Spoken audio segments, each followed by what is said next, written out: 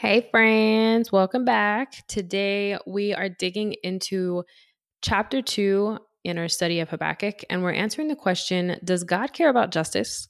This is going to be another conversation between myself and Mary, our community manager. So I hope you have your Bible and you're ready to take some notes because we dig into some really good stuff. And if you're not a believer, if you're like, nah, I'm not into this, just stick around because we actually do talk about some questions that come up in conversations I have with people who don't share in the Christian faith. So I hope you'll stick around and I pray this blesses you. Let's do it.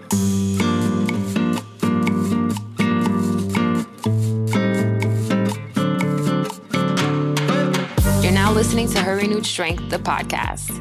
A place where you, my sisters in Christ, are encouraged to walk by faith and equipped to live well, steward well, and set your minds on eternity. I'm your host, Erica Diaz Castro, your Jesus-loving Puerto Rican life coach. If you're tired of living a life burdened by anxiety, burnout, or overwhelm, if you're ready to do more of what you love, create more space for the things and people that matter most, and better steward the gifts and resources God graced you with, if you want coaching, encouragement, fellowship, and just a friend to help you shift your perspective from the temporal to the eternal, you're in the right place. Grab a coffee, journal, and a pen. Let's invite the Holy Spirit to the party, and let's dig into today's episode. So we're back for a highlight of chapter 2 of the book of Habakkuk. And before we dig in, I'm going to share our featured review. This is from my friend, Sarah Ann Jimenez, who I love so much. And she says, simply love this woman. Love you too. I have had Erica on my show, and she is simply the sweetest. And can I just say, has the most relaxing voice. I didn't read this ahead of time. Haha, weird to say, but seriously, amazing testimonial and such a great heart. Tune into anything she has to put out in this world because it is going to be gold. Love your multi-passionate mama. That's hilarious. Recently, Sarah actually asked me if I could get on the Calm app and record a sleep story. It's the funniest thing ever. She's not the first person to say I have a soothing voice, but definitely the first to recommend that I submit to read sleep stories. So thank you for that. And also, we appreciate the review.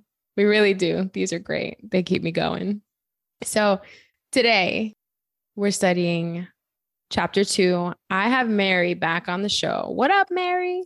Hey, guys. So we're going to talk about chapter 2. And I think there's a couple things you really wanted to highlight. So before we really dig into the meat and potatoes, what would you say is the main theme of this particular chapter? The righteous shall live by faith. And that's one of the points that you wanted to share. So tell us more. Well, this verse, chapter 2, verse 4, is quoted and explained 3 times by Paul. And it's the whole theme of the Bible. I mean, what was Abraham's faith credited him? Right, his righteousness was credited him by his faith. Yeah, I don't really know how else to explain because the Bible just says it all, and it's the basic message of the Christian faith. Exactly. In chapter 1, Habakkuk was questioning God about why evil people are doing evil things, and God is just watching idly, not doing anything. And so I guess I wonder what your position is on people who question God. Is that a measure of lack of faith, or is it something else? I think when we question God, it's mostly of the attitude behind our questions. Habakkuk's questioning God, but he also knows that God is God. He's the just, righteous, holy one. If we are questioning God because, for example, is God real? And we're questioning his existence and then saying, if there's a God, then why do bad things happen? That's a lack of faith. But when we are questioning God because of our faith and we're just trying to understand I think that's different. Yeah, I like that distinction. I think it's helpful for people who tend to wonder about circumstances and then start to question, am I really saved? Like what's my deal? I've seen kind of those um questions of worrying about your own salvation because you have questions for God. And I mean, Habakkuk's not the first guy to question God, right? Oh no.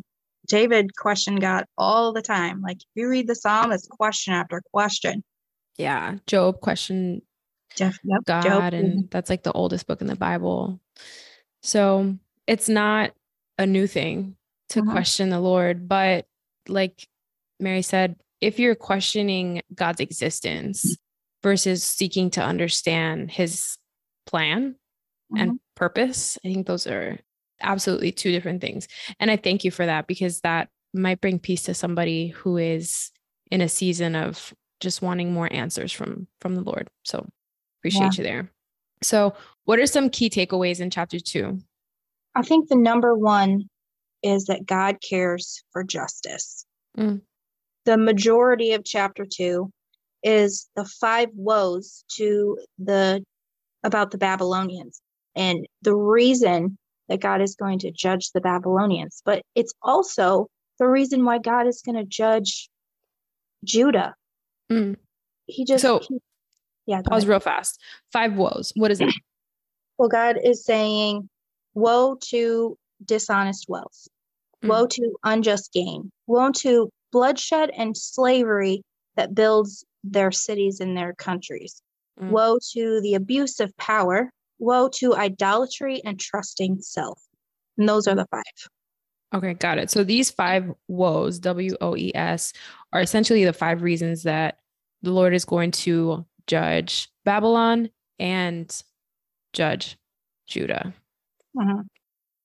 And honestly, those 5 woes sound like our country.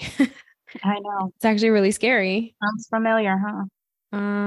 So if they were judged, we're definitely getting judged up in here in this free country of America.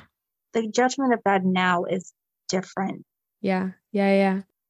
I tend to like flip, right? Because I have a lot of unbelievers around me, just like in my family, right? Like people who I love so dearly, and they hit me with these questions, and they're like, well, that if this was a conversation with a friend or a sibling who doesn't know the Lord, and they're like, well, that sounds like the United States of America. Are we going to be destroyed by this good God? What would you say? I would say not necessarily. Jesus took the wrath of our sin onto himself, of the sin of the world. And if we believe in him, if we believe in his person, his work, and his resurrection, then we won't be destroyed. We will be taken with him when he returns. And at the time of Habakkuk's writing and the judgment of Judah and Babylon, this hadn't happened yet. So God judged them in a different way. He poured their wrath on them through somebody else.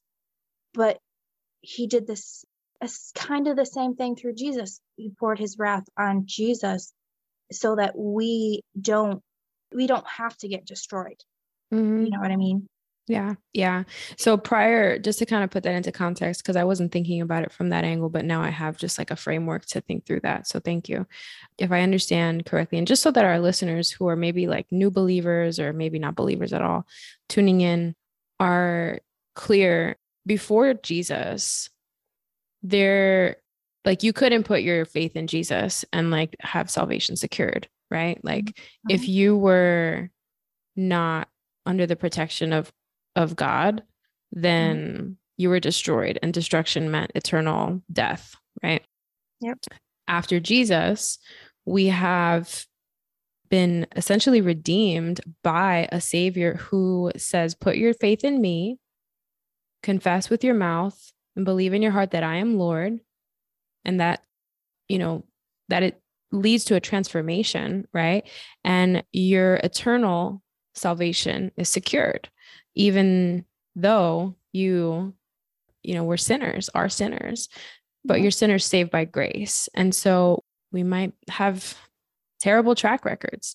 And I mean, who doesn't, honestly?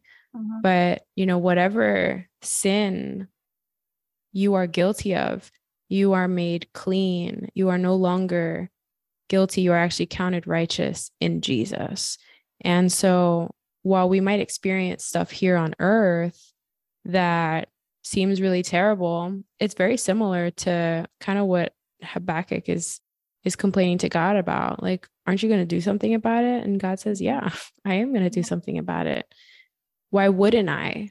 I'm a just God. Yep. And to us today, he already did do something about it.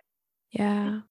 And he made a new covenant that is forgiveness of sin, not just, I don't know how to. He's not going to annihilate us. He's forgiving us. He's joined us to himself. Yeah. Any other takeaways for chapter 2 that you might want to share? Chapter 2, Habakkuk says that the very first verse, that he's going to wait. And we talked a lot about that in last week's.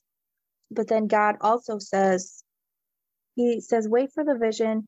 If it seems slow, wait for it, and it will surely come. It will not delay.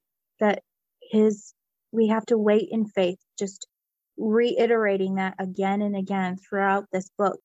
And then also in verse 4, where it says, walk by faith. So we not only wait in faith, we live out faith in our righteousness. It's just a part of the promise. We are new people. We're just walking out, living out our faith. And then just remember that God cares about justice, and he already conquered evil, and one day there will be no more evil. Mm-hmm.